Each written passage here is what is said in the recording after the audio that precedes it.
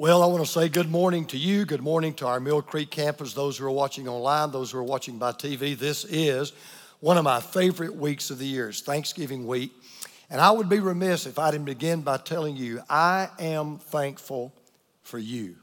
I am thankful for this church. I'm thankful for the privilege I get of pastoring such a sweet, wonderful people. I was thinking about that this morning, and I just want to tell you how grateful I am for you. You know, the moment comes at different times in different ways to different people. For me, it came on a December morning 20 years ago, about 3 o'clock, when my phone rang, and it was my brother, my oldest brother. And he spoke 3 words: Dad is gone. At that moment, I joined the ranks of those who have lost one of the 2 people that brought me into this world. And I don't mind telling you that when that realization hit me, there's another thought that washed over me just like ice water. I'll never forget it. It hit me just like this. The thought came, one day, I'll be gone too. One day, my 3 boys will get a call from somebody who knows, and they'll say, hey, your dad is gone. And we all know that it comes, but there comes that moment, as it did for me, and it'll come for you. If it hasn't yet, it will, when it grabs you, or rather you're grabbed by it. And then it's a thought that begins to stalk you sometimes at night, this idea that you begin to realize that I've got more days behind me than I do in front of me. And you realize that as you're going down the runway of life, the runway is running out of pavement. And you're going to lift off and you're going to leave this world. And as you think about that, there's a question that hits you right between the eyes. And if that question has not hit you, get ready, it will. You'll never know when, where, or how, but it will hit you. It'll hit you like bricks. And the question is, what am I going to leave behind when I leave this world behind?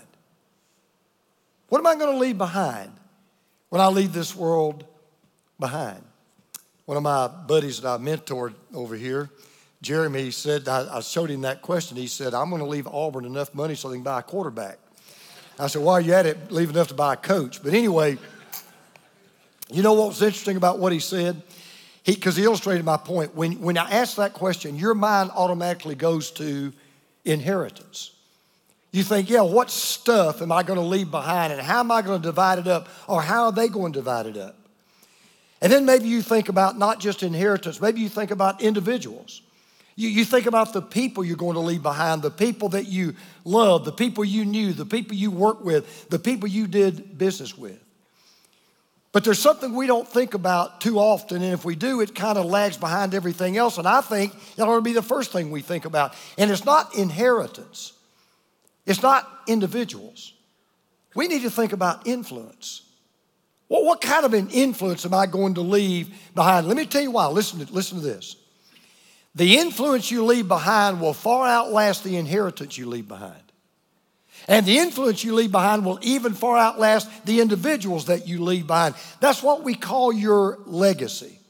Your legacy will be determined by by the people you leave, not the possessions.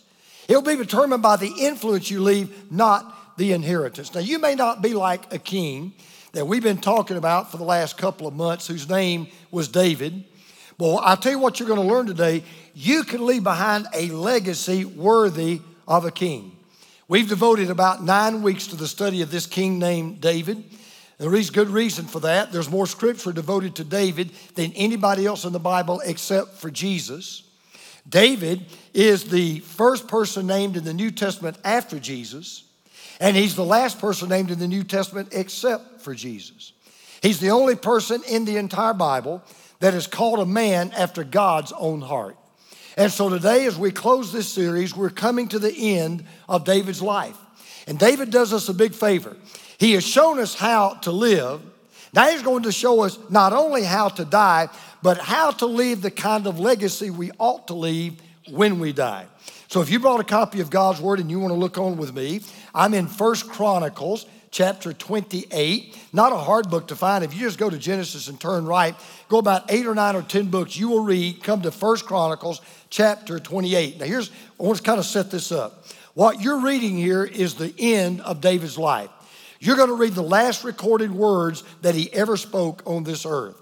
David has now spent 40 years of his life serving the nation that he loved with all of his heart, the nation of Israel. He's no longer that young shepherd that killed that big giant called Goliath. He's now an old man. And he knows that he's about to draw his last breath. He knows he's coming to the end of his days. He knows he's preparing for his last journey, but he's done himself a favor. He is not waiting on chance. He's not waiting on luck. Not that there's anything like that, really. He's not waiting on anybody else to determine his legacy for him. He's already planned out the legacy that he wants to leave. Now, let me just tell you, it's not quite the legacy he hoped for. We're in 1 Chronicles 28, verse 2. King David rose to his feet. He's talking to all the nation. He said, listen to me, my fellow Israelites, my people. I had it in my heart to build a house as a place of rest for the ark of the covenant of the Lord, for the footstool of our God. And I made plans to build it, but God said to me, you are not to build a house for my name because you are a warrior and you have shed blood. There was one legacy David wanted to leave. There was one dream that David wanted to fulfill. It was to build the temple of God. But one thing was true of David, that's true of everybody that's listening to me right now, and you just may as well wake up and realize the truth of it. The truth of the matter is, none of us will see all of our dreams come true.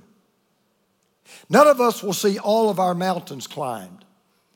None of us will see all of our goals achieved. But we can leave a legacy on which others can fulfill their dreams and reach their goals. So what I want to do today is just simply share with you 2 lessons we're going to learn from David today about how to live and leave a legacy that will outlast us and outlive us long after we are gone. Because let me just say this. You don't have a choice as to whether or not you're going to leave a legacy. Everybody leaves a legacy. The question is it a good one or a bad one? The question is it a legacy that lasts maybe for a moment? Or is it a legacy that can last long after you've left this earth? So 2 lessons we're going to learn today. Number 1, our legacy is determined by where we lead others. Our legacy is determined by where we lead others. Now, David's building the legacy he's leaving. And he begins with a building block that we all want to start with. He's starting with his own family. Solomon is going to be the next king. And David wants to make sure that Solomon is the best king he can be and the best leader that he can be. So what he's about to do and what he's about to say with his final words on planet Earth, he's thoughtfully, carefully, and prayerfully prepared his advice. He knows exactly what he wants to say to Solomon. So he sits Solomon down, knowing he's going to be the next king, knowing he's going to be his successor. And I want you to listen to what he says. And you, Solomon, my son, know the God of your father and serve him with a whole heart and with a willing mind. For the Lord searches all hearts and understands every plan and thought. If you seek him, he will be found by you. But if you forsake him, he will cast you off forever. Now, it shouldn't surprise you that David is appealing to Solomon's heart. Because David was all about the heart. David was a man after God's own heart. And he wanted Solomon to understand that the heart of the human problem is the problem of the human heart. Every problem we face on this planet ultimately comes back to a problem of the human heart. So his advice to Solomon is very simple. He says, Solomon, seek God and serve God with all your heart. If you'll just listen to one piece of advice, this is what I'd tell you. Don't worry about how much money you'll put in the stock market. Don't worry about your 401k. Don't worry about how much land you may buy. Don't worry about what house you'll leave behind. If you don't do anything else, Solomon, seek God and serve God with all your heart. Now, let me just stop and ask you a question.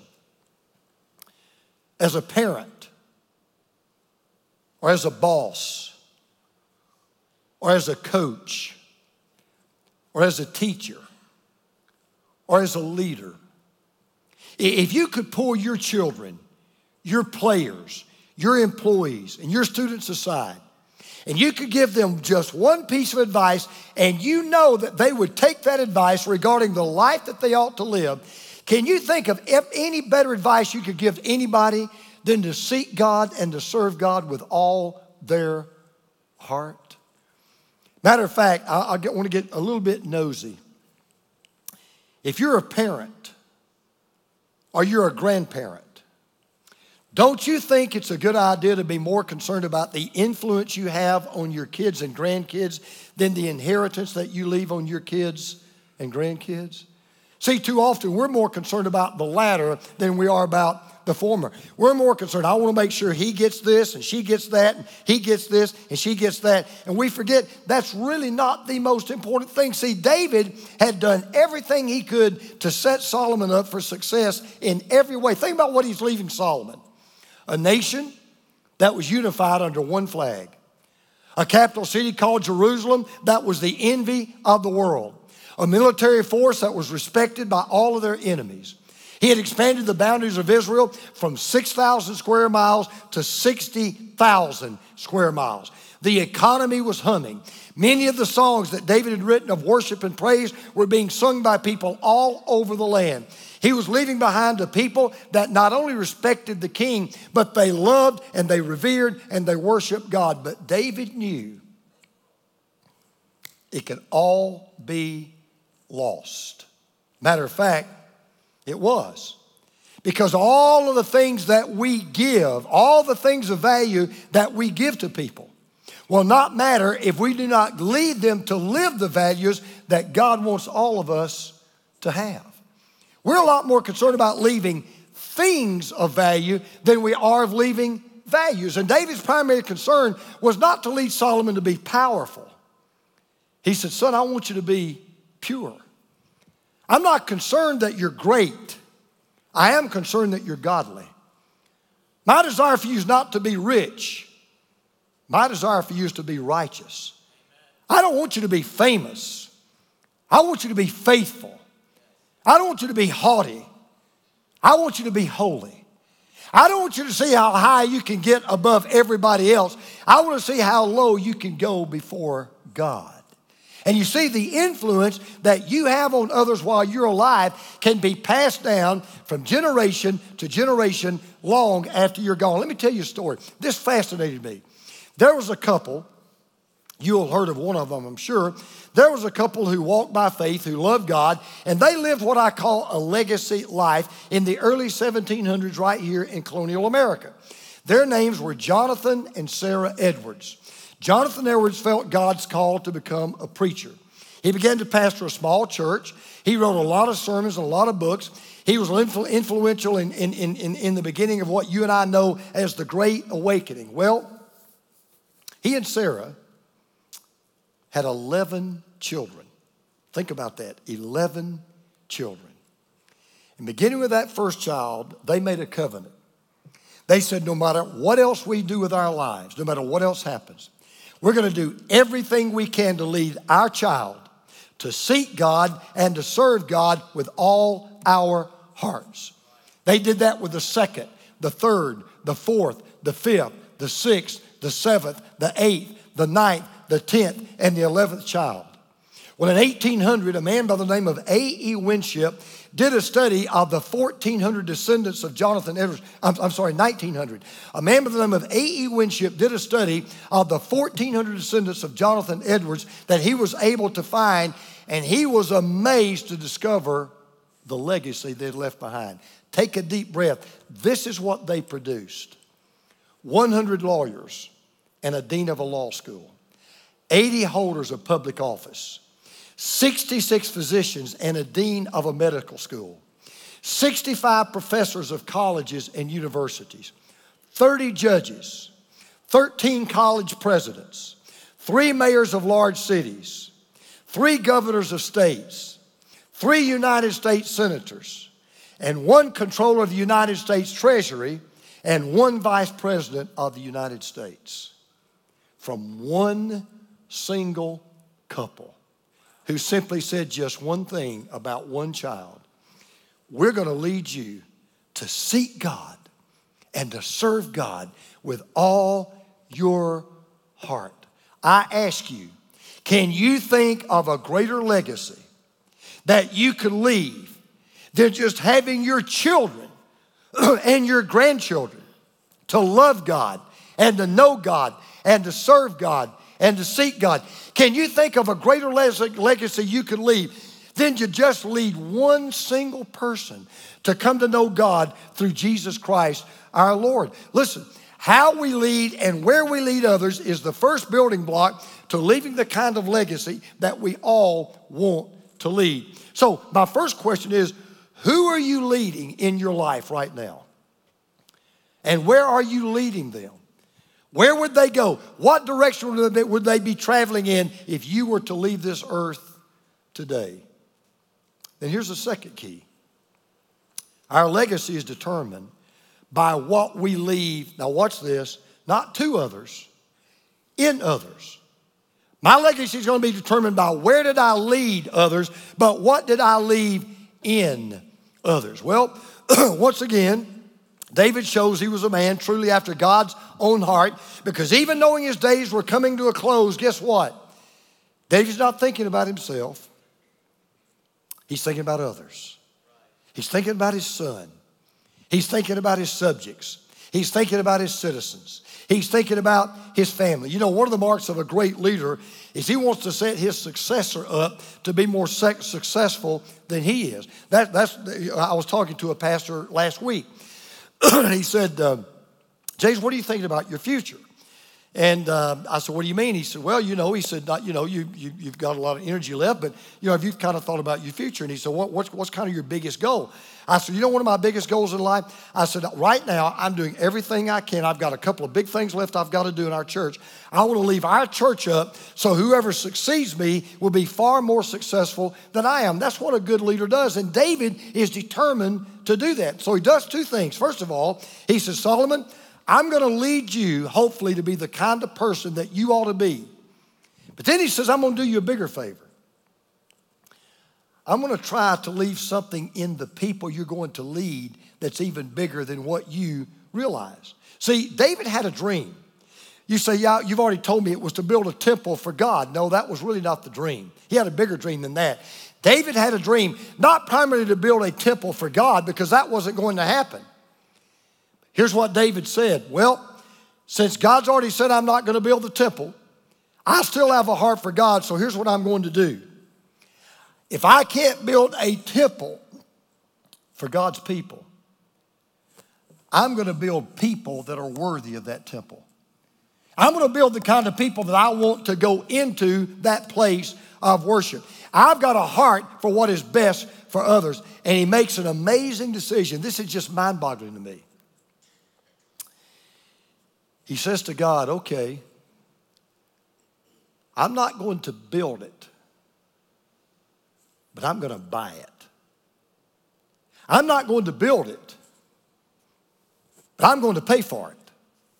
I won't oversee the construction of it, but I'm going to make sure it is paid for before it is built. So he does two incredible things. First of all, God had given to David the construction plans for the temple. God had revealed those plans to David. And David knew exactly how the whole thing was about to be, was supposed to be laid out. Now, David, he could have kept it to himself. He could have said, okay, Solomon, I'm not going to build the temple. You got to build the temple. So you're on your own. You just go build it however you want to build it. And he didn't do that. He shares those plans with Solomon.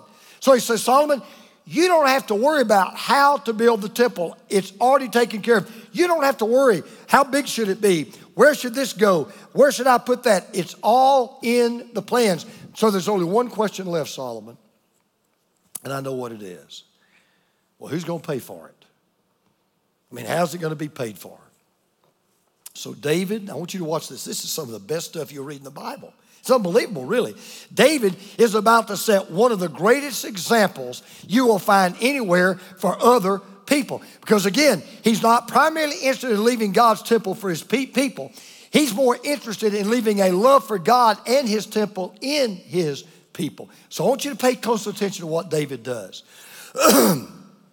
Then King David said to the whole assembly, my son Solomon, one whom God has chosen, is young and inexperienced.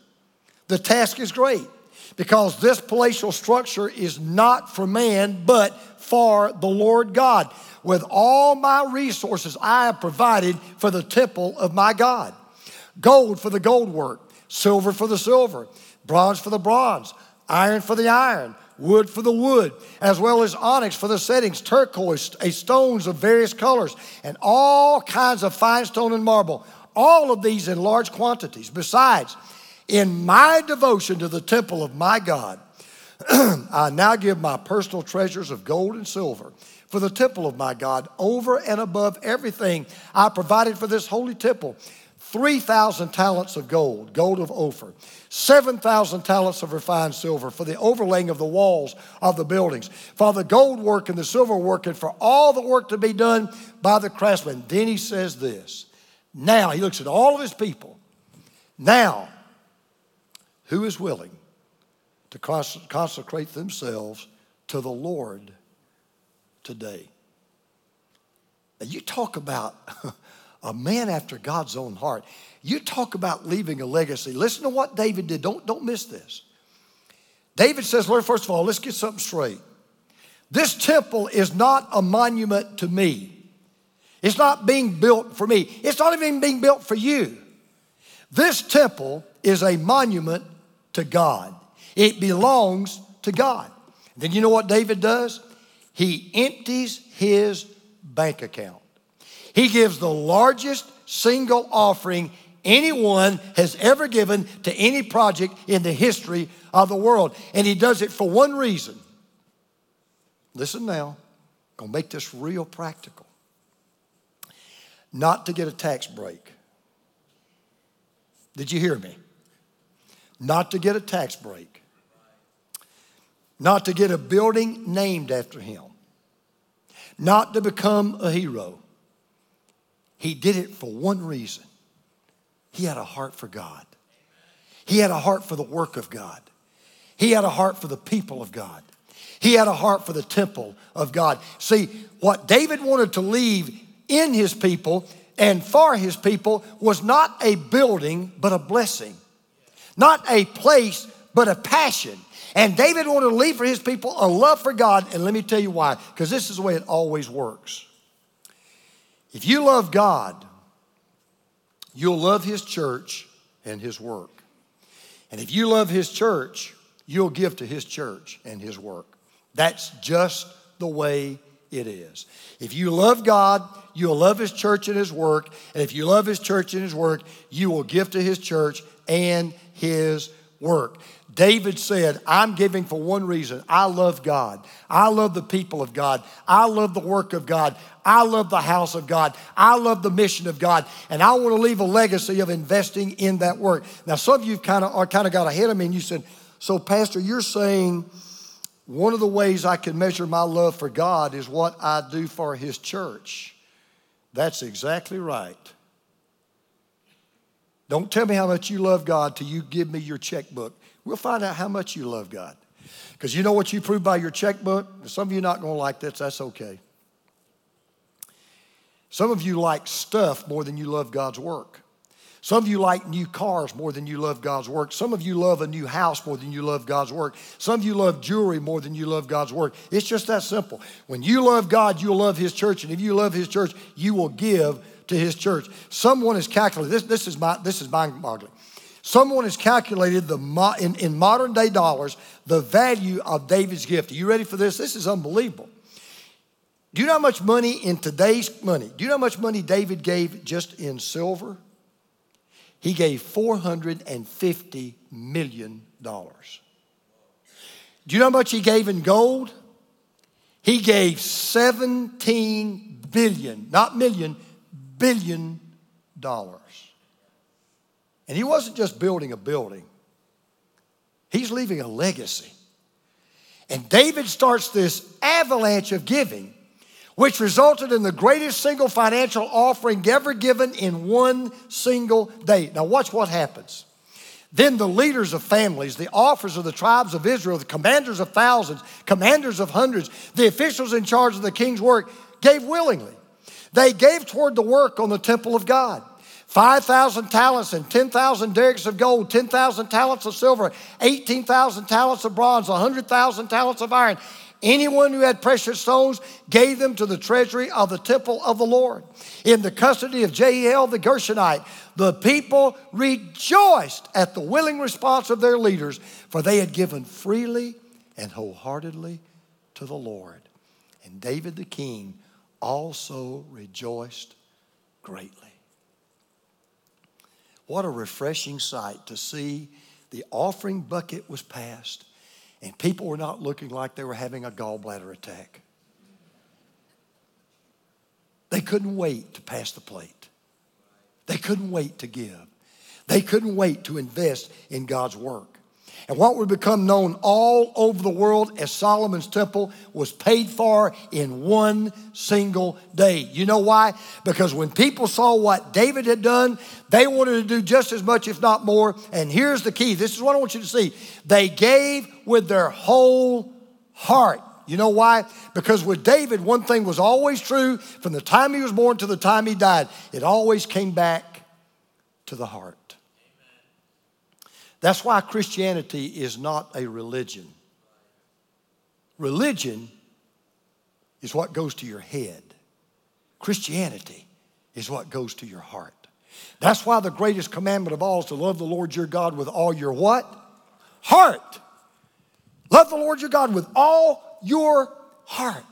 And then David prays the last prayer he'll ever pray. And I want to tell you, I think it may be the greatest prayer anybody ever prayed outside of the prayer that Jesus prayed in John 17. It is an unbelievable prayer. David's now come full circle. He's done his thing. He's fulfilled his purpose. He's finished. The runway is ended. He's about to leave this planet. David puts it all in perspective. Listen to what he prays.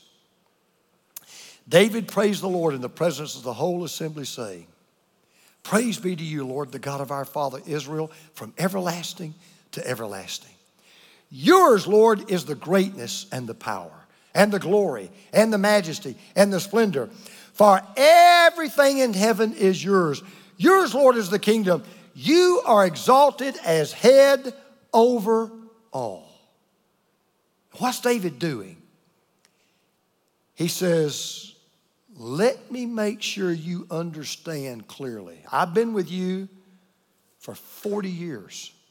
I've led you for 40 years. You've called me king for 40 years. You've honored me as king for 40 years. You have followed me as king for 40 years. He said, but let's just don't forget one important thing. I may be the king of the most powerful nation in the world at the moment, but get it down and get it straight. The kingdom does not belong to the king. The kingdom belongs to the King of Kings. I want you to understand where the real throne is. It's not there, it's there. And I want you to understand who the real king is. It's not me, it is him. And then he continues, wealth and honor come from you. You are the ruler of all things.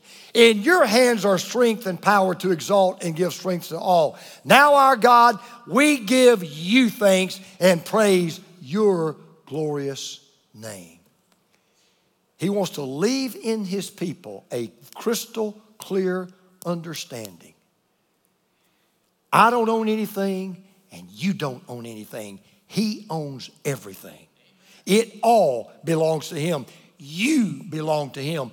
We belong to him. It all belongs to him. He is the single owner. He is the sole proprietor of everything in this universe. So when you think of everything you have and you think of everything you think you own right now, your clothes, your house, your car, your computers, your stocks, your bonds, your real estate, your jewelry, your children, your investments, wrap it all up, put a big bow on it, and give it back to who it belongs to, because it all belongs to him.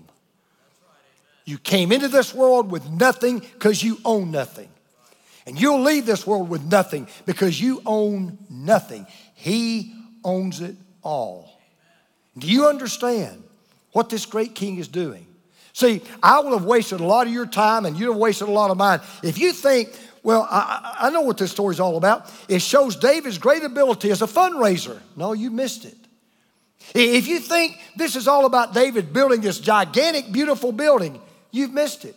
If you think this is all about David trying to make things easy for his son, Solomon, you've missed it. Because remember, an inheritance is when you leave something for others. A legacy is when you leave something in others.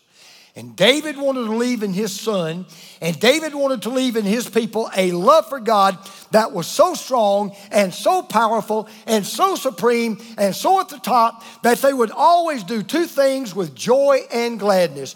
They would live for God's glory, and they would give to God's work. David said, if I've left in you a passion to live for his glory and to give to his work, I will have left a great legacy. That's why at the end of the day, your legacy won't be determined by how much money you made, how many rungs on the ladder you climbed, how many titles you had, how many people you bossed around, how many football games you won as a coach. At the end of the day, your legacy will be determined by two things. Where did I lead others? And what did I leave in others? So the time has come for this magnificent king, and I have so loved spending this time with this king. The time has now come for this king to shed his crown and abdicate his throne and to leave the scene. And so we read this. He died at a good old age, having enjoyed long life, wealth, and honor. His son succeeded him as king. What a way to go. Not a bad epitaph for a life well lived by a man after God's own heart. Now let me just tell you this. We're not all guaranteed to live to a good old age. Some of us won't. Some of us won't enjoy long life. Some of us won't have very much wealth. But there's one thing we can all die with, and that's the most important thing of all. We can all die with honor. We can all die with honor. And the greatest honor of your life will be to leave a legacy that will long outlast you and long outlive you after you are gone. And you can do that. You can do that if you have a heart for God, and before you die, you lead others to have a heart for God, and you leave in others a heart for God. So I just want to begin, as we begin to end this year, I just want to call your attention to one quick thing, because sometimes we think this is not a big thing, but it is a big thing. It's what we did just a little while ago when we passed those buckets. It's what some of you did a little while ago when you texted in your giving. It's what some of you may have done yesterday, like Teresa and I do, when you gave online. You may not think it's a big thing, but you see, when you give your gifts to the budget and our Life Beyond Belief campaign, you're creating a legacy through our church to our community. Because of you, we have funded church planters around the country. We have developed mission partners around the world. We've extended our commitment to our Mill Creek campus. We've done a lot of needed maintenance right here at our Sugarloaf campus. We will complete, with God's help, we will be debt-free in 2020. And every dollar that you give is used to create a legacy of faith by the way we serve our community, by the way we feed and clothe poor people, and by the way we're always pointing people to Jesus and inspiring them to live the cross-shaped life. So that's what you do. So don't ever think, whether it's a dime or a dollar, don't ever think, okay, it's just an offering. No, it's not an offering. It's another brick in the legacy that you're building. You know, normally, when most people die, the average person, their impact on the world pretty quickly fades after they're gone. I mean, you have the funeral, then you go to the home and you eat the fried chicken and you cry a couple of days and it's back to work. I mean, it's just kind of life. But the impact that Jesus has had on this world, think about it. It doesn't grow less the further we get away from his death. It actually grows greater. Here's a man that's been gone for 2,000 years. And yet today, he's got more people following him, loving him, serving him, and worshiping him in more places than ever before in history. So that leads the question. What legacy are you going to leave? What are you going to leave behind when you leave this world behind? You may remember may know the last name of this man I want to tell you about. His name was Alfred Nobel, for whom the Nobel Peace Prize was named. Well, let me tell you why there's a Nobel Peace Prize. Well, I know this story. I didn't know it until I worked on this message. Alfred Nobel in 1888 picked up a newspaper one day and he saw his name. And when he began to read the article, he literally put his head in his hands and he began to weep. He was a Swedish chemist, and he had made his fortune by one single invention: dynamite. And the reason he was crying is because his brother Ludwig had died in France, and he thought he was reading Ludwig's obituary. But the problem was the French newspaper had confused him with his brother. And instead of reading his brother's obituary, he was reading his obituary, and he wasn't even dead yet. But the reason he started weeping, the reason he started crying, was because of the headline they had put over his obituary. This was the headline: "The merchant of death is dead." The merchant of death is dead. And they began to describe in that obituary about a man who had made his money, who had gotten rich, who had made a fortune by inventing something that could kill and maim and injure so many people. He was so shaken that he resolved at that moment, I'm going to change my legacy. That is not what I'm going to leave. That is not the way my obituary is going to read. So when he died, 8 years later, he left more than $9 million to fund awards for people whose work benefited humanity, for people who brought life and not death, for people who brought war and not peace. And they became known as the Nobel Prizes because Alfred Nobel made a decision.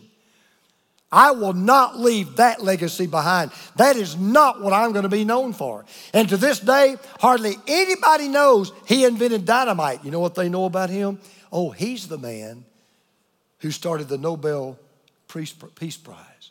He made sure before his life was over, he had invested his wealth and who he was and what he had in something of lasting value. One of these days, we'll be gone. Some of us will be gone sooner than we think. I just want to encourage you. In the name of Jesus, lead others to have a heart for God.